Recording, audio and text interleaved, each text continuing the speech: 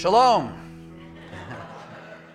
It's great to be here with you. My name is David Brickner, and it's my privilege to be sharing this weekend the message to kick off our series, Heroes of Faith. And I serve as Executive Director of Juice for Jesus. Our international headquarters is located right here in San Francisco. But perhaps more importantly, I've been part of the Cornerstone community for 14 plus years. And during those years, it's been a wonderful experience for me to develop a close personal friendship with our pastor, Pastor Terry. And we meet together at least on a weekly basis. We pray together, encourage one another, hold each other accountable. And it's a friendship that I treasure. And perhaps that's why Pastor Terry asked me to kind of give this kickoff, because he knows that biography is one of my, certainly the most favorite forms of literature, an opportunity to see how other people live and deal with the stresses and strains of life. And that's certainly what we're going to be doing over these next number of weeks, starting and going through the whole summer, looking at some of the heroes of faith, the men and women of the Older Testament in particular, the challenges, the successes and failures, the struggles and strains, and hopefully we'll be inspired and encouraged in our own life through living with these people. Lord God, we just pray now as we enter into this new series, Lord, that you'd prepare all of us, all of our hearts for what you want to teach us, how you want to change us, Lord, and how you want to live through us in a new and challenging way. And we just commit our time to you now. In Jesus' name, amen. I always look forward to the summertime because those great movies are lining up to come out. You know, all the superhero movies, the new Avengers movie, Batman versus Superman. And, this year we've got Ant-Man coming. So I really look forward to that. And, but I think it really demonstrates the fact that we live in a culture that really does crave heroes, and not just the superhuman kind. We tend to elevate people in various fields of endeavor, sports stars, the Bumgarner, right? We're really excited about our sports heroes or the Hollywood movie actors, and even sometimes political leaders. We look at their lives and we see the access to fame, to fortune, to power, and we admire that. And we spend money pursuing interests concerning those things. And yet, even the greatest of our heroes, under the glare of, the TV lights or under scrutiny from the media, show flaws, sometimes really flaws that absolutely discourage and disappoint us. And that's just because people are broken. But that doesn't mean that there aren't heroes, that there can be heroes. God's heroes are often different, though, from the heroes that our culture tends to elevate and put up on a pedestal. They're often not the popular people. They're often kind of sometimes misfits. And like the Foo Fighters song, they're ordinary. But sometimes these ordinary people can do extraordinary things for God because he chooses to use them. Sometimes that comes at great cost to those who would be God's heroes. And the hero that I've chosen us to focus on today is actually not an Older Testament hero. He's kind of a bridge character between the New and the Older Testaments, John the Baptist. Now, last week we were looking at John the Apostle, and this is not that John, it's John the Baptist. And Baptist is not his religious denomination. It is an aspect of his ministry in Israel that made him stand out, made him what we would call unconventional as a prophet and as a hero. And so let's take a look at our handout to see what is actually a summary of John's ministry given in Luke's Gospel, chapter 3, verses 1 through 20. And we can see right in the beginning there about this unsung hero, I've called him, how he was unconventional in the way that Luke sets it up historically. Verse 1, it says, "It was now the 15th year of the reign of Tiberius, the Roman emperor. Pontius Pilate was governor over Judea. Herod Antipas was ruler over Galilee. His brother Philip was ruler over Iturea and Trachonitis. Lysanias was ruler over Abilene. Annas and Caiaphas were the high priests. At this time, a message from God came to John, son of Zechariah, who was living in the wilderness." And so you can see an interesting contrast. Luke introduces us to 7 people who were actually the famous people, the powerful people, the big name people. I mean, if we were to put this in our modern parlance, we could say it was the year of Barack Obama as president, and Jerry Brown as governor of California, and Dianne Feinstein as senator, and Ed Lee as mayor. And the word of God came to some yokel up at Mount Shasta. There's a kind of a contrast you can see there. This guy, John, who is he? You know, these other guys we know because they were famous. I mean, they didn't have glossy magazines or television shows, but their images were plastered everywhere. In statuary, all over the city, names of buildings, even on the coinage, that they were pressed in on the coin. So everybody knew who these guys were, but who's John? I mean, to say John was different is really an understatement. He was weird. He wore, the Bible tells us, he wore camel hair clothing. You know, this is, kind of scratchy stuff. It's not what you see on the runways, the couture in the best dress shops of Jerusalem. He ate locusts and wild honey. Kosher, yes, but you don't want him on your dining room table, I don't think, right? And it says the word of God came to this guy, John. Where? In the wilderness. Unconventional person and an unconventional place. This wilderness, we know where it was. It was the Judean wilderness. It is like no other place on the planet. It is the lowest place, below sea level. A number of years ago, I took a group of us from Cornerstone, and we spent 10 days in Israel. We spent a half a day in the Judean wilderness. There's lots to see and do, but you don't want to hang out there very long because it's really hot, and there's no shade. There's very little water to be found. It's just not the most pleasant place, and yet that's where he was. And that's where the word of God came to this person in this place. And so you might imagine that the message is going to be an unconventional message as well, and it certainly is. Look at what is in your handout. Then John, verse 3, went from place to place on both sides of the Jordan River. And by the way, the Jordan River is not what we think of like, the Mississippi or something. When it gets down to the Dead Sea in that area, it's more like a muddy creek. It's really not the greatest river.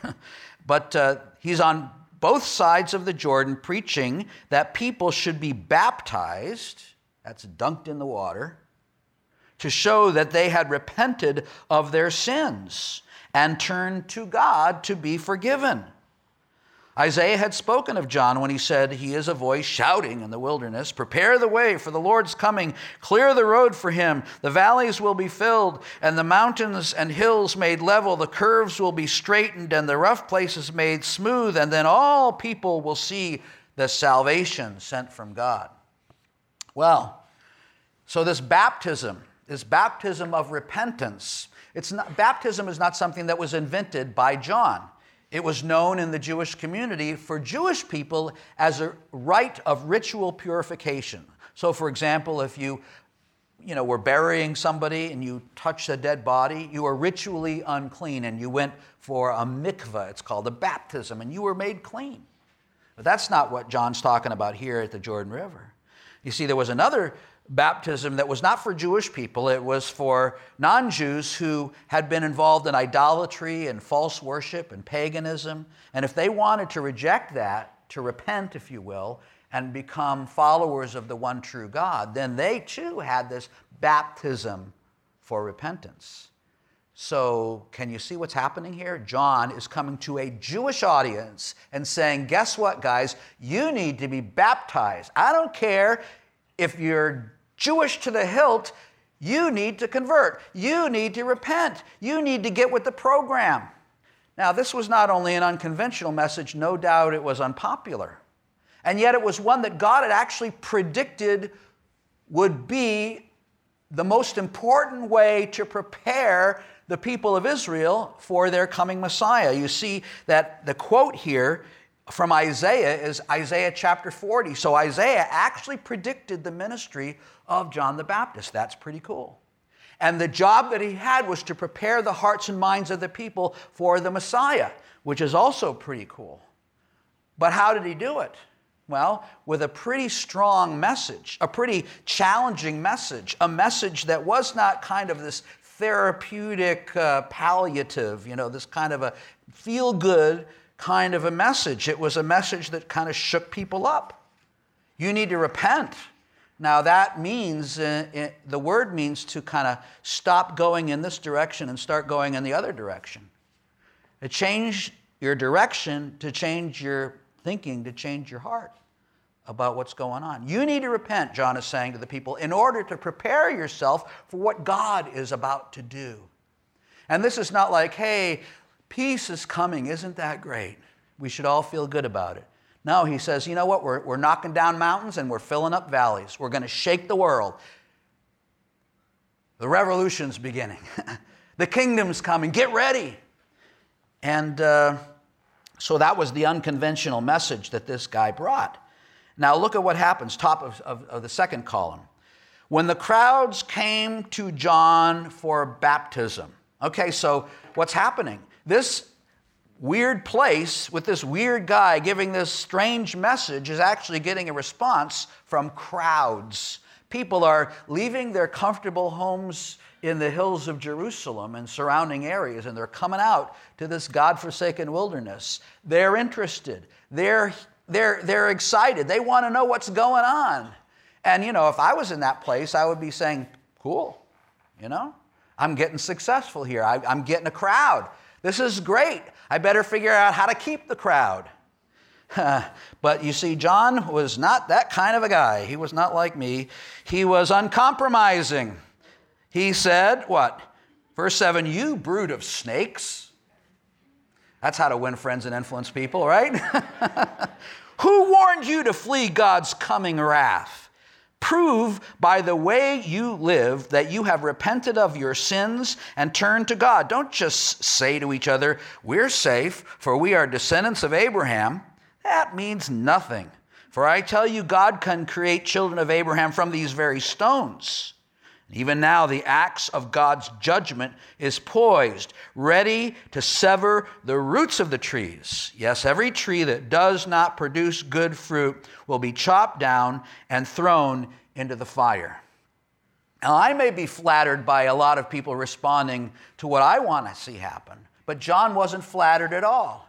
He understood that some of these people were coming out to check him out, to see, like especially the leaders. We find out in other places they're trying to see, this guy's getting popular. We better find out if we need to put a stop to him, And so he recognizes they're slithering out, to give him a hard time. And so he calls them out. You can't blend into the crowd just by showing up, think that you're a part of this movement. You're just a brood of snakes. You have to, if you're really coming out because you want to repent, you want to respond to this message, you have to show fruit. In other words, John is saying something that we need to hear too, and that is that God is not just interested in our belief, but our behavior. So if we truly are responding to God and His Word, then there's going to be a change in our lives. It's not going to be surface. It's not going to be cosmetic. It's going to call us to evaluate seriously what we're doing. There's an axe out here, and it's called the judgment of a holy God. And boy, we get uncomfortable with that, right? I was thinking about this because one of the slogans that's been most compelling in some of the protest marches that have been going on over the past year is, no justice, no peace, right? No justice, no peace. Everybody wants peace, but we realize you can't have peace if there's no justice. We want both. We demand both. We want justice, but you can't have justice without judgment, right? The human heart wants justice. We don't judge me though, you know? And there's a real good thing in the fact that we recognize the need for justice, because it tells us ultimately we recognize that God is a holy God and that he has set standards and that there's judgment for those who cannot align themselves with those purposes of God. Peace, justice, judgment, they come together. And that's what John is saying to the crowds. Bring forth fruit. And he anticipates their response. Don't tell me that just because you're Jewish, you got a leg up on the rest of everybody. You don't. Everybody's even on the scales of justice.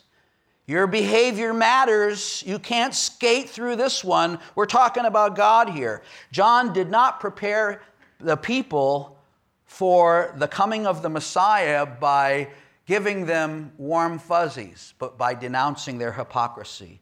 His was a ministry that really called people to account, and it's something that I think that we need a little more of in our world today.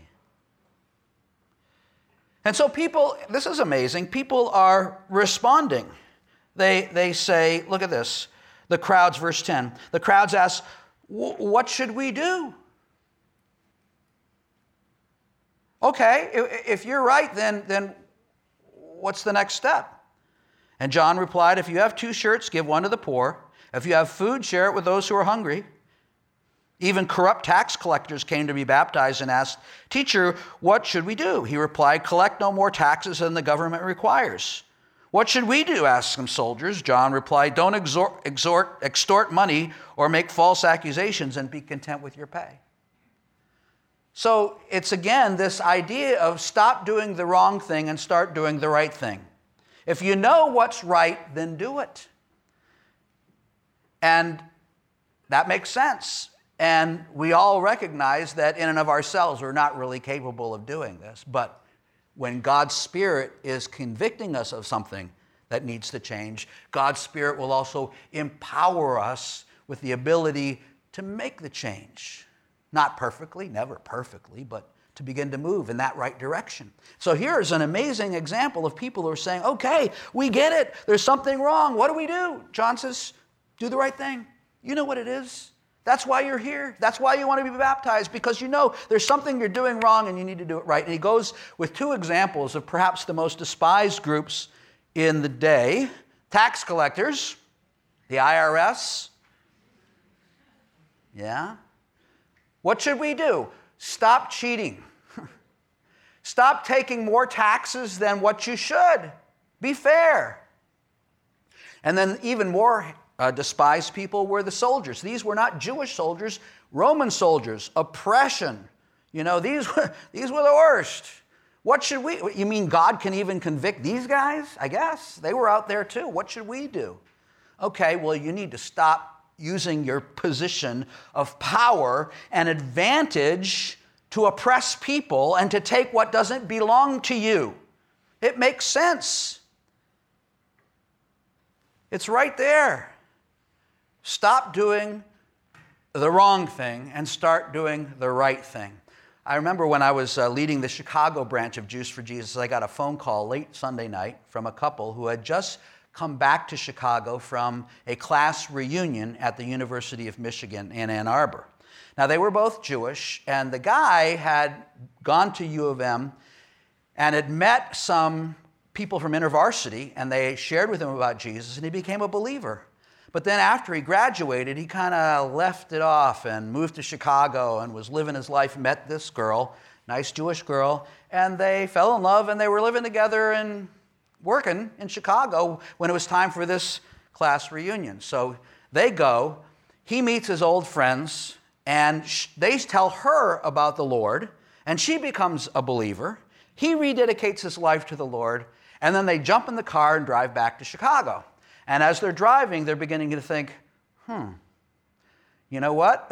We got a little bit of a challenge in front of us. We need some help to figure this out. So they called me up, and I came, and here at 10 o'clock in the evening in my office, they're saying, so, this is what's happened, and we're living together. Is that a problem? I said, well, do you think it's a problem? They said, yeah. I said, well, what should you do? One of us has to move out. I think that's right. Who do you think? One of you can move out? Yeah. The guy says, I have a friend. I can move in with him. When should I do it? Tonight. Really? Yeah. Why not? Is that what God's speaking to you about? Do it. And they did.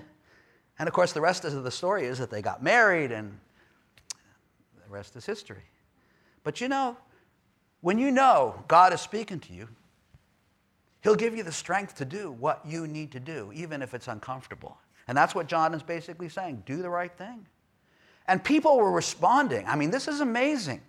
We think that if you give a direct, pointed message that people are going to walk away, and many times that happens. But there are people who are looking for the Lord, who are looking for truth, who are looking to see God work in their lives, and that's what John was seeing. Look at the top of the third column.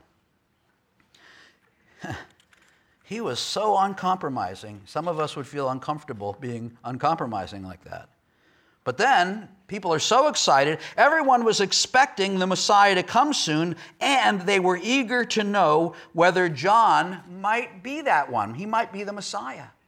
Oh man, this guy is becoming more and more popular all the time. Now they think he's the Messiah. This is amazing.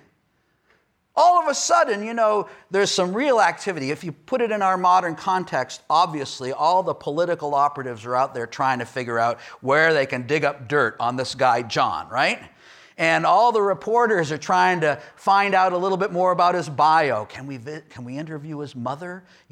Who are his friends? Let's find out what makes this guy tick, And then there are literary agents, who are saying, let's get the biography written on this guy, Movie agents are trying to seal the deal for the next movie about John. And, locusts and wild honey are all of a sudden the most favorite appetizers in all the night spots in Jerusalem. And there's a brand new line of clothing, camel hair clothing that's becoming, John, this is great. Grab the spotlight. You got it, dude. This is your moment.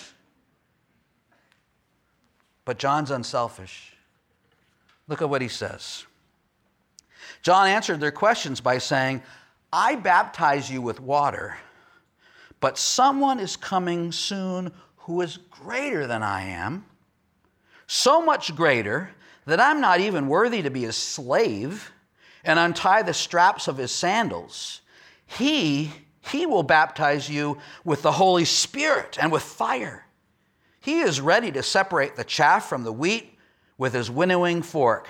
Then he will clean up the threshing area, gathering the wheat into his barn, burning the chaff with never-ending fire. John says, I am nobody's hero, but I have a hero, and his name is Jesus, and he's coming. You think that I'm something? I don't even have the cred to be his slave. I can't even bend down and untie his shoes for him. He is so great. And that's the way he lived. And it was powerful, and it made all the difference in this man's life. There's another story in John 3 that kind of goes with this, where after Jesus actually launches his ministry, the crowds are now starting to follow Jesus. And John's disciples are getting a little upset about this. And they come to him and they say, hey man, don't you realize what's going on? You're losing your popularity. Everybody's going after Jesus. And John says, and that's as it should be, because he must increase and I must decrease. Don't you love that? He must increase and I must decrease. And I think to myself, oh man, if I could only live that way. That could be my slogan. If my life could point people to Jesus instead of to myself, which is so natural for us to want the accolades, right? John doesn't do that. He's unselfish. He points people to Jesus. But there's a little coda, a little end note here in the story. John used many such warnings as he announced the good news to the people. I think that's kind of an interesting contrast. He announced warnings that are good news, you know. Kind of a contrast that we need to keep in mind. And then it says, John also publicly criticized Herod Antipas. Hey, John, it's another thing to shout at the crowds, but when you pick the leader of the whole, you know, it's like he's shouting at Governor Brown, you know. He's making a nuisance of himself. He's saying, criticizing Herod Antipas, the ruler of Galilee, for what? For marrying Herodias, Herod's brother's wife. A little unseemly. And so John can't keep quiet about it. There you go, John. Open up your big mouth and get yourself in trouble. So Herod put John in prison, adding this sin to his many others. So that's where we end the summary of John's ministry. He's in prison, locked up, and eventually we find out he gets his head chopped off. Wow. What an unsuccessful ending to our hero's story. In that perspective, it seems that way, doesn't it? You know, if you look at John's life in comparison to other prophets, he never did a miracle. He never was accepted by the leadership. In fact, they said he had a demon.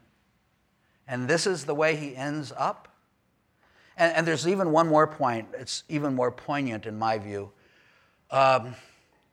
He's just a few disciples left while he's in prison. And he sends those guys to Jesus with a question.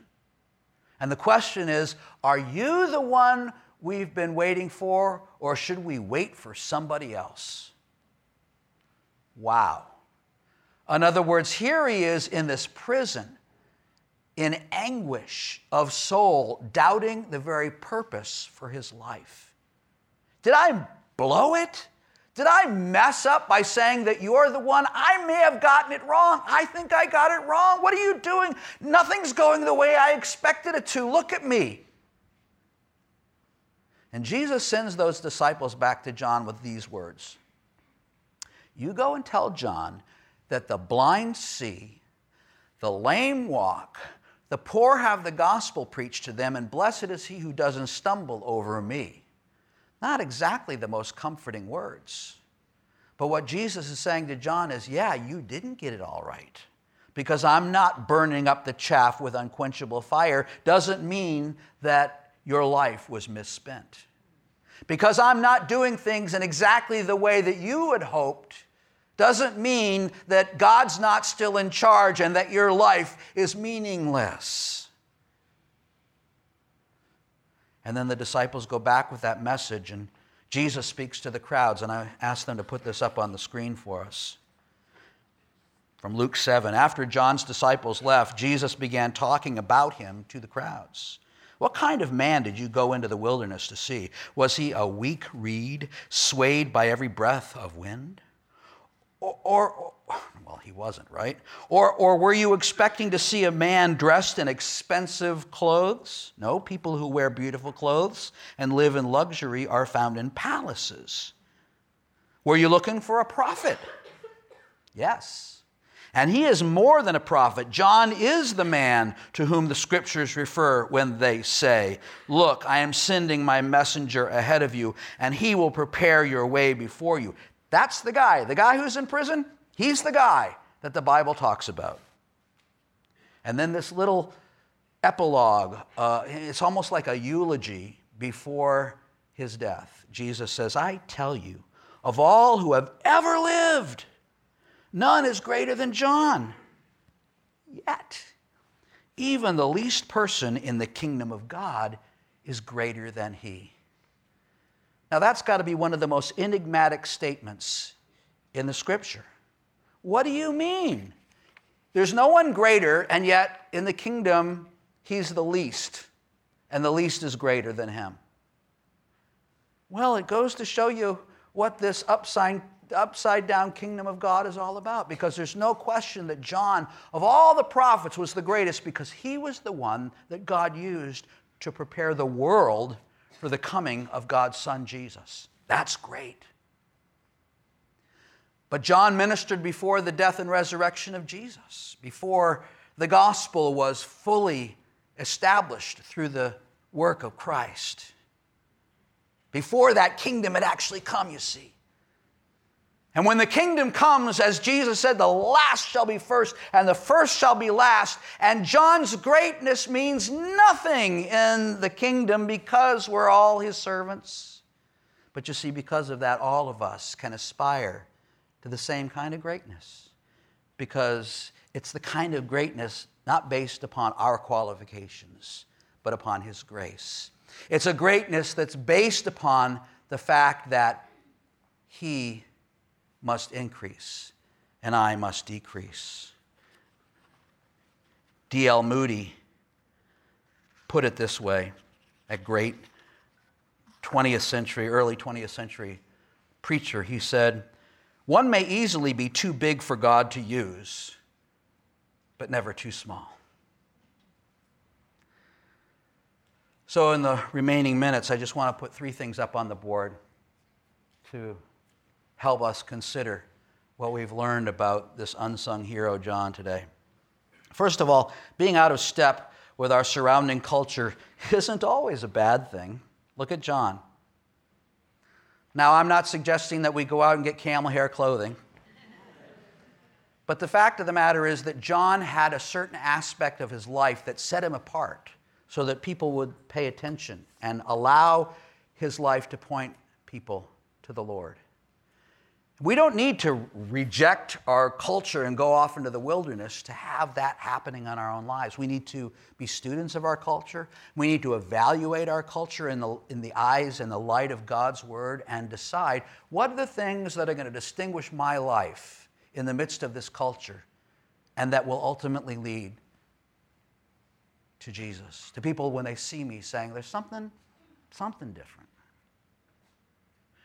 We send teams of college students who are believers in Jesus to the mountains of India every year because that's where the Israeli soldiers go when they get out of the army. They go there because the living is cheap, the food is cheap, and the drugs are cheap.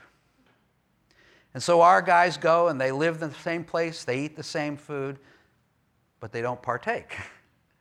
And the automatic question is, why aren't you getting high like the rest of us? And the answer is, we're high on life. Well, tell me more about that. What is it that we do differently that raises the question, that gives us the opportunity to say, it's not about me, it's about him? John did that, and we all can do that in our own way. Let's live our life in a way that points people to Jesus. Now, I can identify somewhat with John's, preaching, because I also preach. But I'll tell you what I identify with even more, and that is John in prison. Because the greatest is doubting. And I have struggled with doubt. Have you? Even the strongest of us will face times of doubt and despair when we just don't understand what's going on. This is not what I signed up for. This is not what I thought was going to happen. This is not working out the way I wanted it to. What are you doing, God? And we may not be in a literal prison, but we're in a prison of despair, isolation, discouragement. And in the midst of that prison, that's where God shows up. That's where God's reality can break through.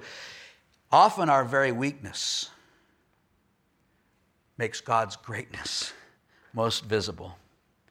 Rick Warren said it this way: if you want God to use you, you must be willing to walk with a limp the rest of your life because God uses weak people.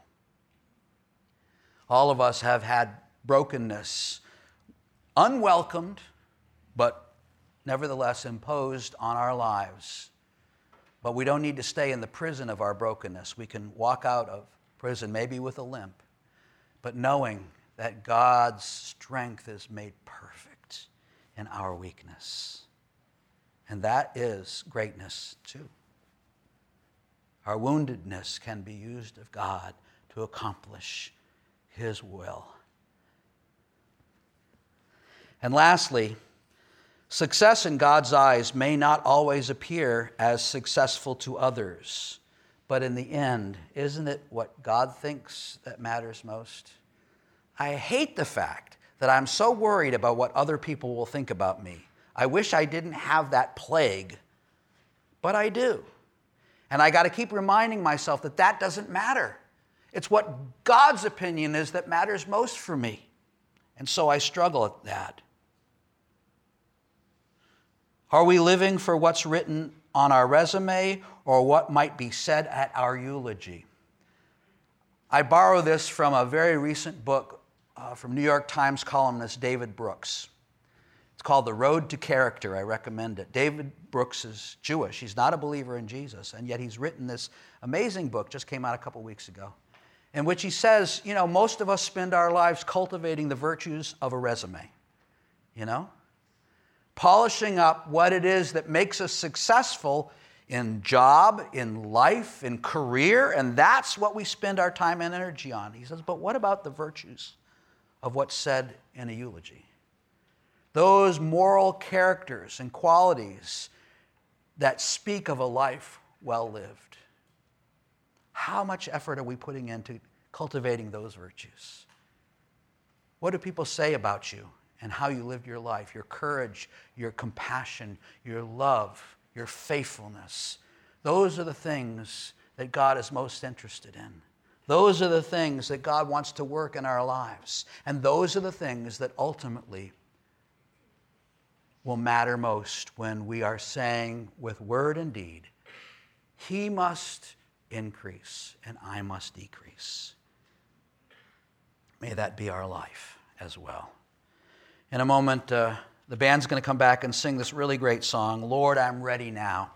The idea is that we go through a lot of challenges. Maybe we're in prison right now, the prison of our own discouragement, or we've messed up in some way, but we can be ready for God to work. And He will, by His grace, not by our efforts. And it's a good prayer to pray as we conclude. But before we do, we're going to have our time of giving.